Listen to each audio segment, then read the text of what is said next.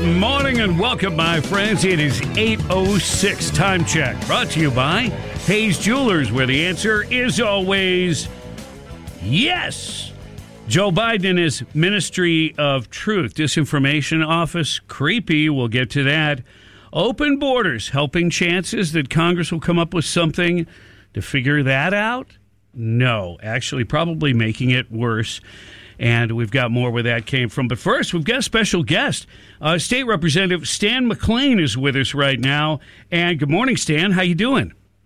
Hey, Bob. Good morning. How are you? Fantastic. It's good to talk to you. And tell me about the special session in Tallahassee. And I guess if you would, just kind of let people know what this property insurance issue is all about. Okay. Thanks, Bob. I appreciate that. So, over the past several years, homeowners insurance gone up. Here's some of the facts and figures. So, Florida's homeowners insurance lawsuits are 79% of the claims made have been made in Florida, and only 9% of the nation's homeowners insurance out of the claims. Florida's only had 9% of the claims that have been made. Of those, 79% involve lawsuits. We've had 4 or 5 companies that have had to either have gone insolvent or they've been canceling policies midterm because they're going to go insolvent. And so what happens is all of these policies are then getting transferred to Citizens, which is the state-run public insurer of last resort. Since 2020, there's about 400,000 policies, and we're on track to be over 1 million policies by the end of this year. And so it is a crisis. And obviously, with the hurricane season, fixing to start, we've got to go back and get something done. And certainly, it affects all of our citizens because they're having to pay higher premiums and those kinds of things. So it's a major issue. And we've got to figure something out to ensure that people can get policies. Number one, make sure they can be insured, and then number two, we've got to try to work on the cost. Now, is Florida? Do they rank high in terms of insurance fraud, and is that a major component or an issue or a problem that's causing the cost to go up? I think that's one of the things that I haven't seen the final numbers for that, but certainly fraud always comes into play, and then that's where and then obviously that's where you end up with some lawsuits. We've had a huge issue with roofing, people getting roofs that maybe shouldn't have, and some of those things. So that's driven the cost up. But fraud always plays a part in it, and it's a multifaceted problem. I think it's not just like one person did one thing. It's there's 5 or 6 different issues going on, and we're having to take a look at all of them and figure out how what steps can we take to ensure that those things don't happen. Yeah, you don't want consumers taken advantage of by like a greedy insurance company that tries to cut corners, keeps their costs down, but at an expense to the homeowner or quality of work. So you've got that going on. And then so in Florida, there are laws to protect the consumer. They can get like a public adjuster. Then they go after the insurance company and, they'll get it out of them then, and whether that amount is correct or not. But I'm sure that, the litigation and all that causes the cost to go up overall. And then what happens? These companies don't even want to do business in Florida. Isn't that part of the problem?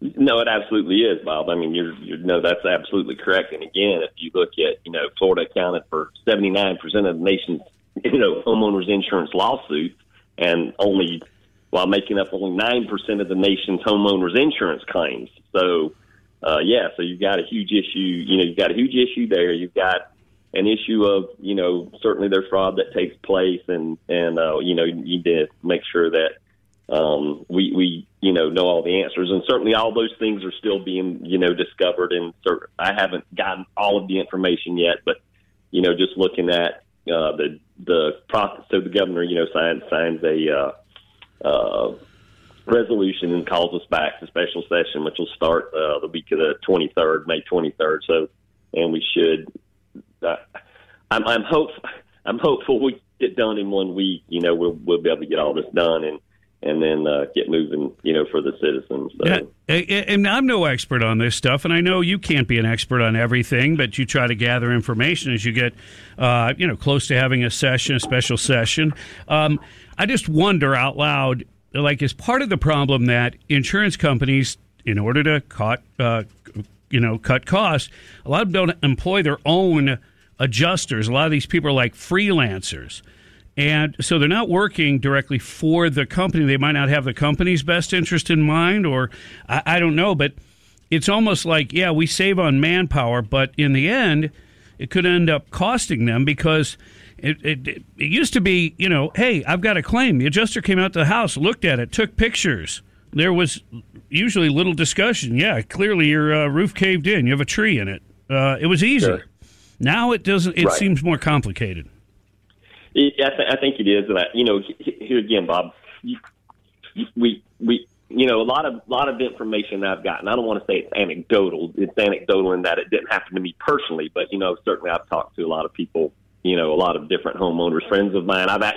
When things like this come up, I start asking people that I know. Just run into somebody at church or ball game or whatever it is. And I'll just say, hey, has your homeowner's insurance gone up this year, or did you have a property that was uninsurable? I had a friend of mine send me a text and go, hey, Stan, I was trying to get coverage on a rental property and I'm not able to, or whatever it might be. And so we start asking those questions, and then, someone will say, well, yeah, I got a new roof put on or whatever. And, so that's what it's a multifaceted issue. And but you have public adjusters. I've heard some anecdotal stories that, from the public adjuster side. I've heard there's multiple pieces of this that are taking place, and we've got to dig into all of them and try to figure out.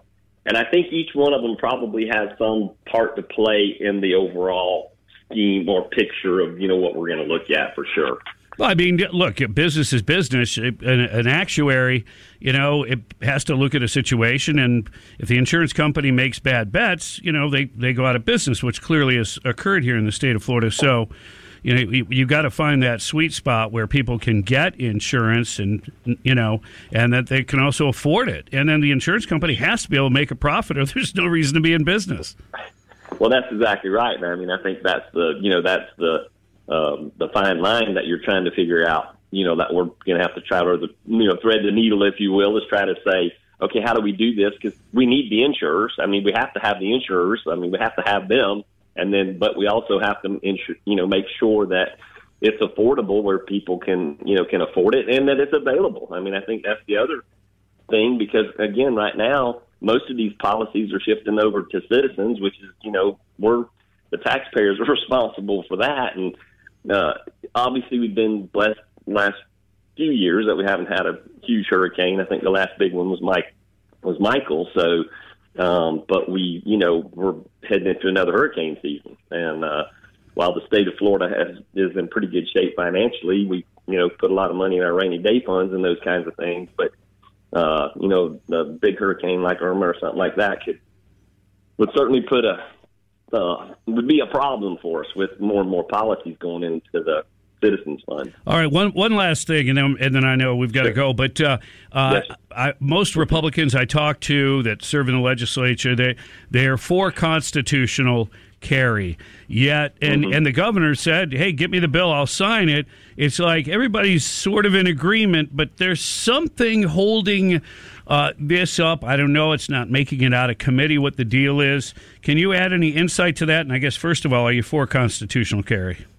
Of course, yes, I am. In fact, I actually filed the constitutional carry bill. I think the first couple of sessions I was in Tallahassee, I did file that bill. Yeah, I am. My understanding is that the governor is going to call for another special session to actually work on that. That's what I've heard. I don't know what the issue is.